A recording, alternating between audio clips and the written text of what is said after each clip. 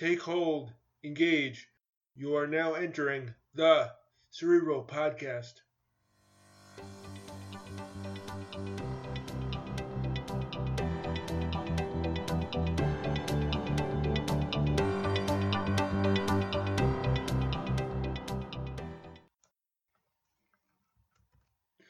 Thought of the day comes from David Hasselhoff. Come on, I'm a television star. Nobody on television is curing cancer. I've had a great ride, and I'm very honored to have been in this business. I'm happy if I manage to affect people in a positive way. Joke of the day. What is difficult to find behind the scenes at Baywatch? Answer. Because it was the beach, I couldn't be certain about a curtain. In last week's episode, I talked about how I went from a Baywatch fan to writing some ideas for a Baywatch script. Because the show was sensitive to disability and trauma issues, producers were open to new ideas about disabilities and the beach.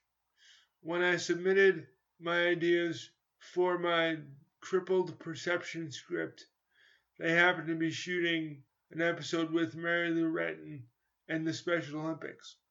Although Baywatch later didn't use my script, the experience and exposure to working with TV producers reminded me of my experience with Sesame Street. In 1978, I was chosen through United Cerebral Palsy to appear on the show. You can hear more about my experience with Sesame Street in episode 5 of the podcast. Following the summer of 1993, after I submitted the Baywatch script, I took classes at Marist College focusing on broadcasting and TV production. I found a spot in a TV production club on campus.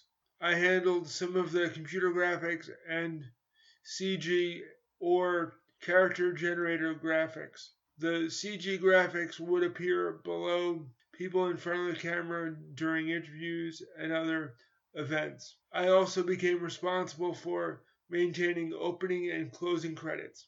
I thoroughly enjoyed working behind the scenes. After connecting with a disability employment agency in New York City, I ended up working in the online production area for Nickelodeon, the kids' TV channel, in 1995. I worked in the online communications area on AOL and later the Nickelodeon and Nick at Night websites. Nickelodeon and Nick at Night were part of MTV Networks. At an MTV Networks company meeting in 1996, people announced that the MTV Beach House was collaborating with Baywatch lifeguards on an episode. That night I went through a couple of boxes in my bedroom and found the telephone number for the Baywatch production company. The next day I called the production company in California and told a couple of people there about my experience in the summer of 1993 and how gracious the production staff was. John Valente, who was one of the production assistants, told me details of the Beach Blast episode. He said it was a fundraising contest for the Special Olympics between Baywatch and the MTV Beach House. He also shared other episode details. In a follow-up conversation the next week, John mentioned that the producers were looking for door prizes for a different fundraising event.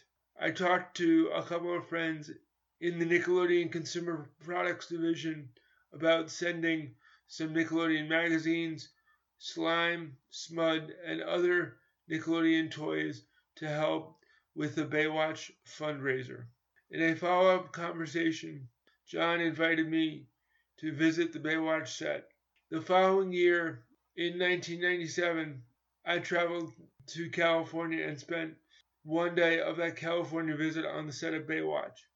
I was actually more excited to meet and visit with the production staff and the people behind the scenes. When they mentioned their jobs or what was happening on the beach, I rattled off many people by name.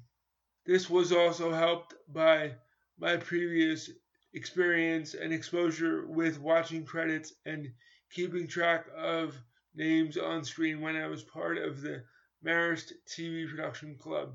I did meet David Hasselhoff, who was extremely gracious, and he allowed me to tell him about a couple of my favorite Knight Rider episodes. I talked to him for about 5 or 10 minutes and showed him a picture of Universal Studios in the Michael Knight cardboard cutout I had posed with in 1986.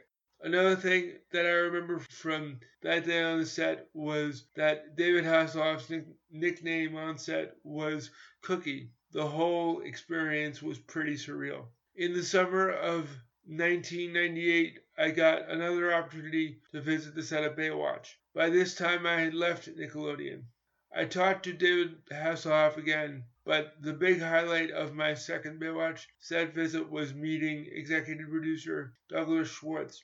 I met him during the lunch at the craft services table. I thanked him for his commitment to disability issues and the show's commitment to disability issues. I also asked him to thank his wife, Deborah Schwartz.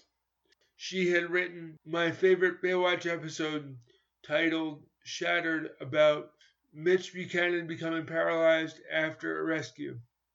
I was shocked by what happened next. He picked up the phone off the table, dialed a number, and handed me the phone and said, "Tell her yourself." I stuttered for about 10 seconds before I rattled off some of the disability episodes she had written. After about 5 minutes, I handed the phone back to him and thanked him for his efforts on behalf of people with disabilities. I also asked him about upcoming disability episodes and suggested that I write a profile of him for the Disability News Service. The Disability Profile, More to Baywatch Than Meets the Eye, was published in February of 1999. In addition to how retinitis pigmentosa helped Douglas Schwartz become a better director, the profile gave more information about a Special Olympics episode and a friendship between a hearing-impaired girl and an orangutan. I will include the article link in the show notes. My love of swimming started years before Baywatch. Both swimming and Baywatch have helped me break through some barriers as a result, and I have become even stronger. Combining different strengths and weaknesses in my life have helped me pursue and achieve personal goals and career goals. What kind of things in your life come in helpful with the activities that you do? Are there shows that you watch that further inspire or push you toward professional or personal goals? How can your friends or your family help you pursue personal or professional goals? Is there a TV show that has had a deep impact on your life? I hope you enjoyed the 16th episode. Thank you for allowing me to be a voice inside your head. I would love to hear your thoughts. Please share the podcast with someone you know. Also, please rate and review the show. You can listen to the show on Podbean, iTunes, and Google Play. The Surreal Podcast is also now on Spotify. Thank you to all the listeners who support the show Facebook group. You can also email the show at thesurrealpodcast@gmail.com to send questions, comments, and ideas for the show. You can also follow the show's Twitter at the hashtag #TheCerebralPodcast. And remember, it takes effort to be vulnerable, be accountable, and be respectful in the way you treat others and yourself. You can be the biggest variable in your life when you take ownership. Now, take hold, engage in your world. You are now leaving the Cerebral Podcast.